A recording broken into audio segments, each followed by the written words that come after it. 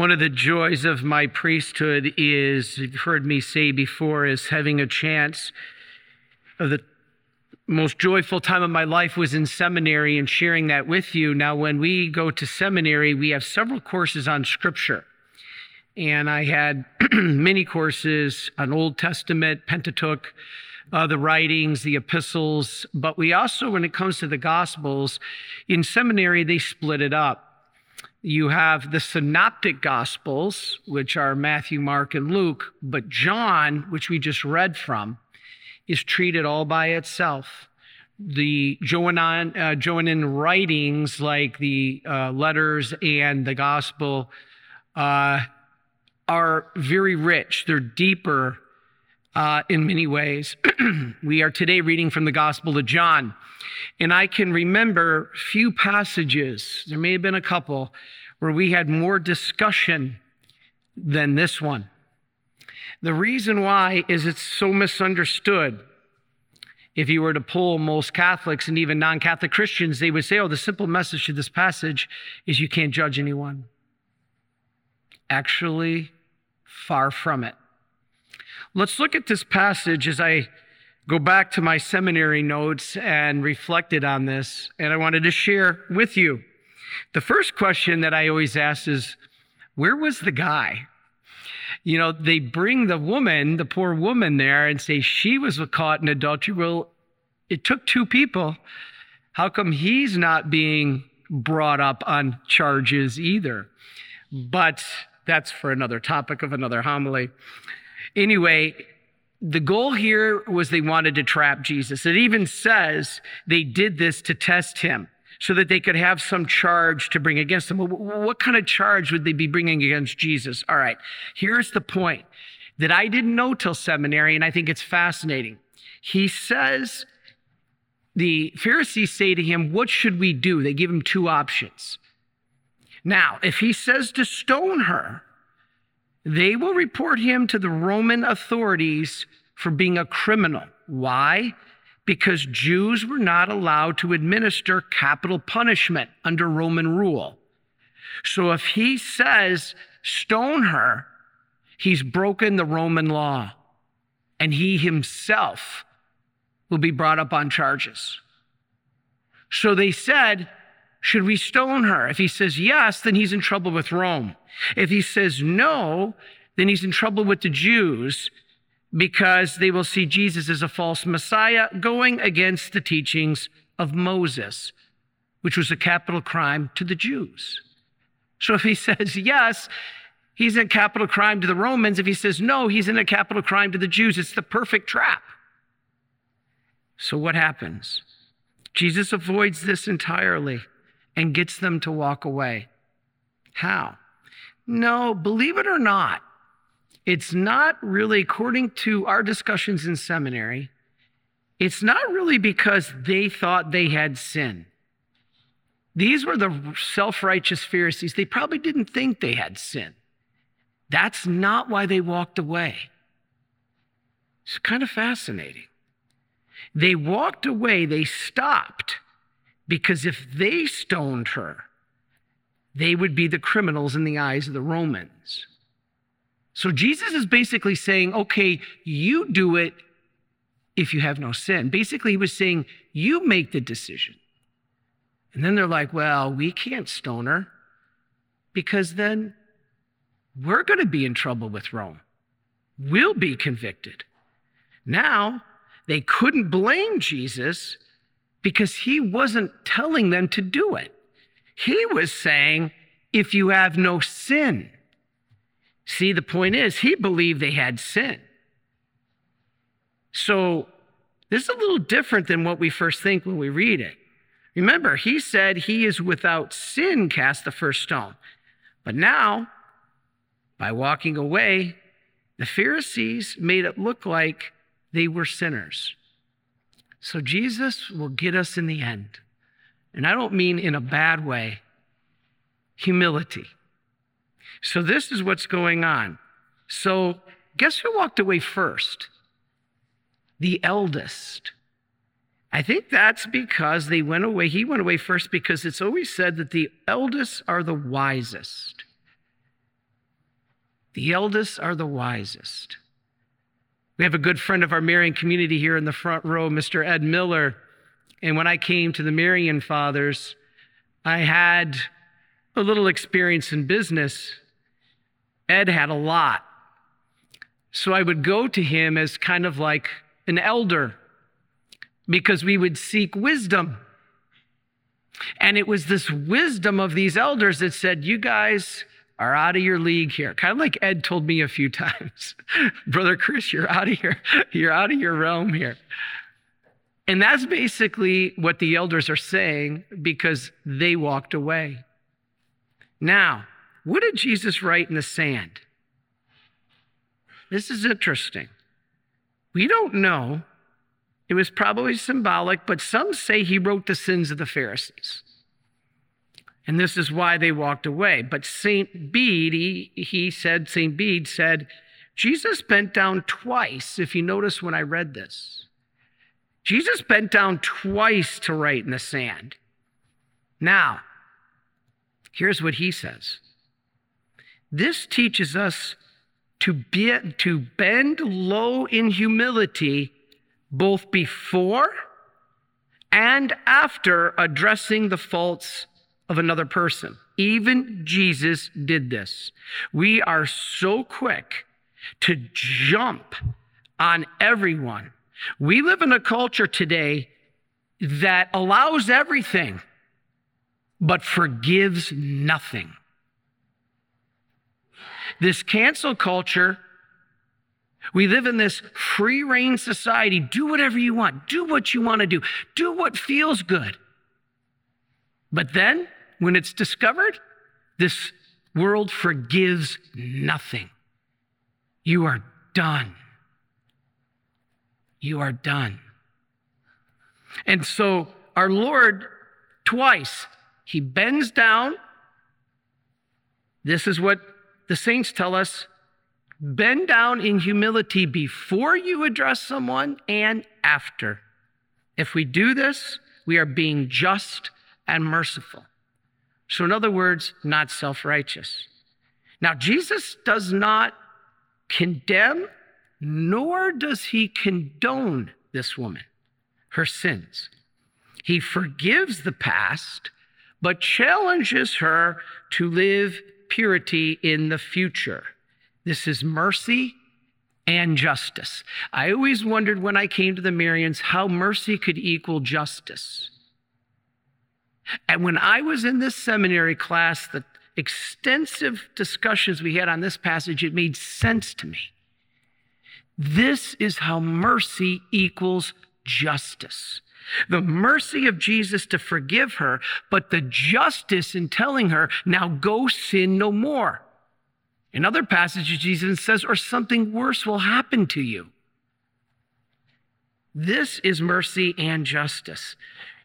You know, I've said before in my other talks, does Jesus love you the way you are? I've had a lot of people come up to me, Father, I don't go to church. I really don't need the brick and mortar of a building. I don't believe in confessing to a man.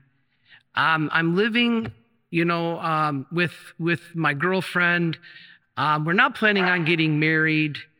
It's just not for me. We're having relations, but Jesus loves me exactly the way I am. Is this true? Yes. Yes, Jesus loves you the way you are.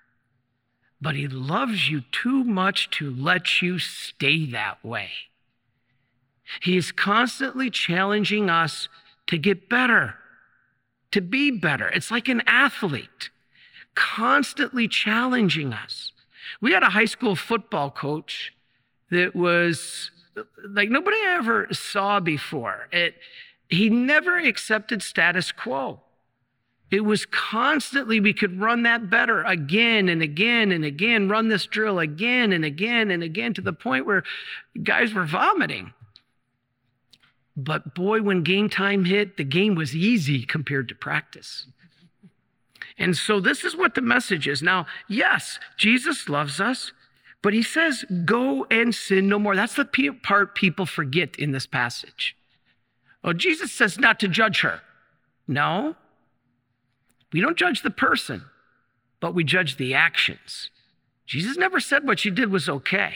In fact, he said, go and sin no more. This is a work of mercy. It's justice.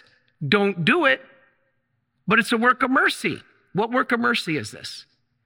Admonish the sinner, the one that our society does not allow today, because you're being judgmental. No, we judge the action, not the person. Only God judges the person, because remember, a mortal sin, the only way you're lost is to die in an unrepentant state of mortal sin. And the only way that your sin is mortal is if it has three things: grave matter, knowledge, and free will. Now, none of us, not a single person, could say if another person's sin is mortal. People get so angry with me on this one. Please listen to church teaching. I can judge objectively if a sin is grave matter, okay? A certain sin objectively is grave matter. Yes, I can judge that. Severe slander, missing mass with no reason on a Sunday, a sexual impurity. These are all things that I can easily say that's grave matter, but I can't say if it's mortal. Even abortion. We cannot say abortion is a mortal sin. Everybody's like, Father, you're nuts. No, abortion is severely grave matter. But do you know if that woman has free will? Do you know if that woman has her husband or boyfriend threatening to kill her if she doesn't get the abortion? Do you know if this man who got her pregnant and that she was scared or she was raped, and says that this guy comes back and says he's going to kill her? He's a boyfriend, and he says, I will kill you if you don't have if you have the baby. Does she really have free will? Does she really have it? Maybe this boyfriend is a really bad man, like I said, and rape her or hurt her and tells her she wants to have the baby. Church teaching is we always have the baby, even in those cases. But we can't say she's in mortal sin. She's in grave sin. Whether or not it's mortal is up to God. So please don't be judging if somebody's in mortal sin. That's what Jesus is saying here. We don't judge the person, but we judge the action. The action is grave matter. Any abortion is grave matter in any case. But we don't know all the circumstances. Now, she doesn't just blindly accept. Okay, here's the thing. Most people, like I said, see this passage. Jesus is not just saying, don't worry about it. He's challenging her. And it's the same with us.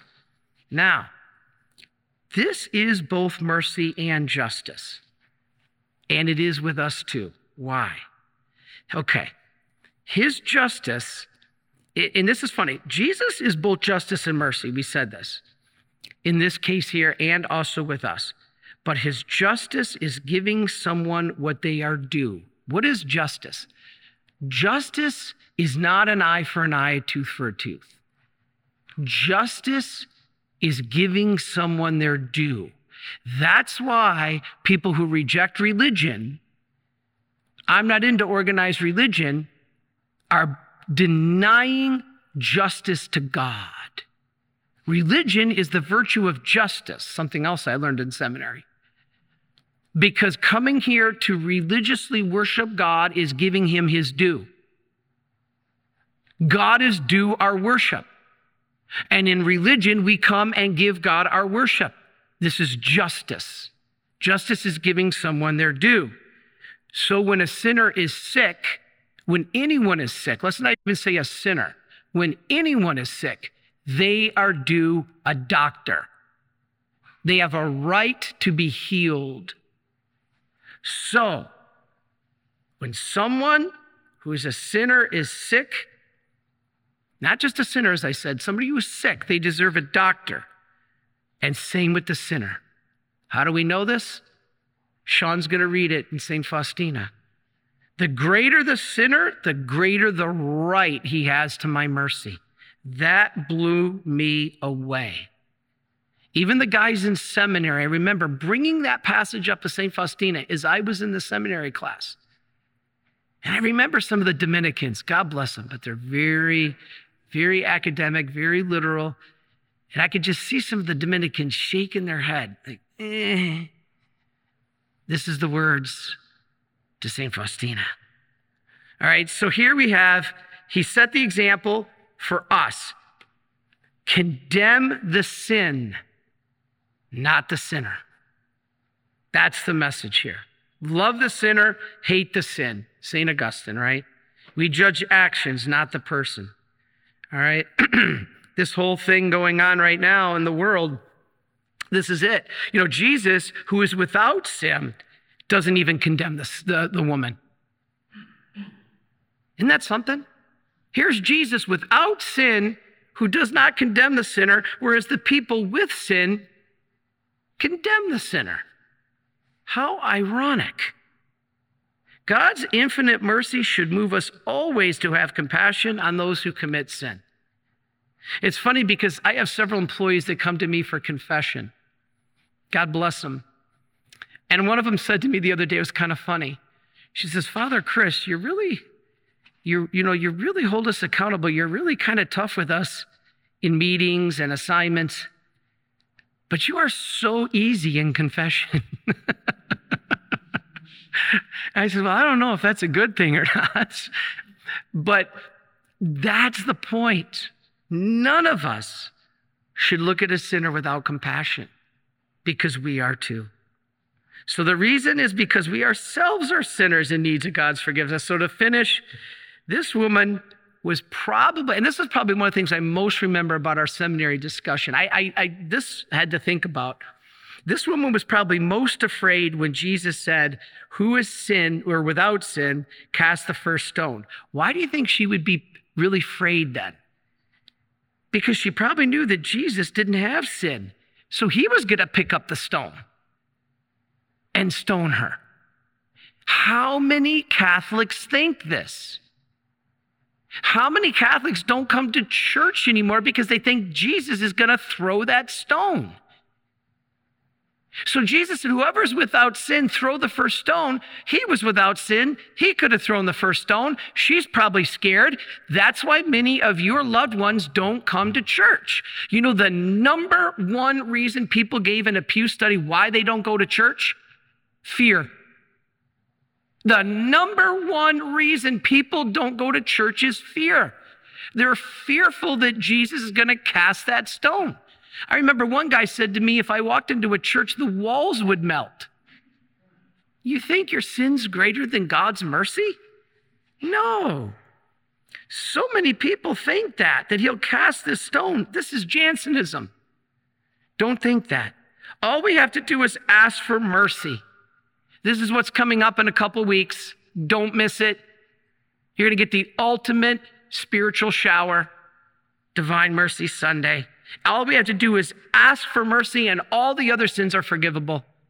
The only unforgivable sin, the sin against the Holy Spirit, is not asking for God's mercy. You ask for God's mercy, every other sin is forgivable. His mercy is his greatest attribute, and you are going to get it on Divine Mercy Sunday, overabundant, undeserved, unconditional. So this, to me, is an incredible passage. And you know, in fact, Trent determined at the Council of Trent that this passage should remain in the Bible. Did you know that they took this passage out of the Bible? There was a period of time where scholars and scribes were removing this passage from the Bible. Kind of sounds like Martin Luther. They took it out in some cases, some of the scribes. And St. Augustine said the reason is because there were doubts raised about this passage because it showed Jesus to be so merciful that some rigorists thought it would lead to a relaxation of moral standards, thinking, well, now I can do whatever I want. Jesus will let me. Many copyists suppress this passage in their manuscripts because of this. Jesus is too merciful. No, Jesus is not letting go of justice. Yes, I don't condemn you, but go and sin no more. So it should be pointed out that we should never act in such a way to view God's mercy without forgetting his justice. Nor should we attend to his justice and forget about his mercy. I know many people that fall in that category. Justice, justice, justice. There's no mercy. Others, mercy, mercy, mercy. I can do whatever I want, no justice. No, we have to realize Jesus brings them together. Sorry for the long homily, but you haven't heard me in a couple weeks, so I gave you a double dose. So God bless you all, and remember the meaning of this passage. God loves us the way we are, but he loves us too much to stay that way. His mercy forgives the past, but his justice wants to keep us out of the fire in the future. This is a beautiful passage. Are you a Marian helper? Join our Spiritual Benefit Society and start sharing in the graces of all the daily masses, prayers, and good works of Marian priests and brothers all over the world. Sign up is free and easy. Simply visit micprayers.org. That's micprayers.org. Thank you, and God bless you. Please follow or subscribe to this podcast to receive the latest episodes and updates.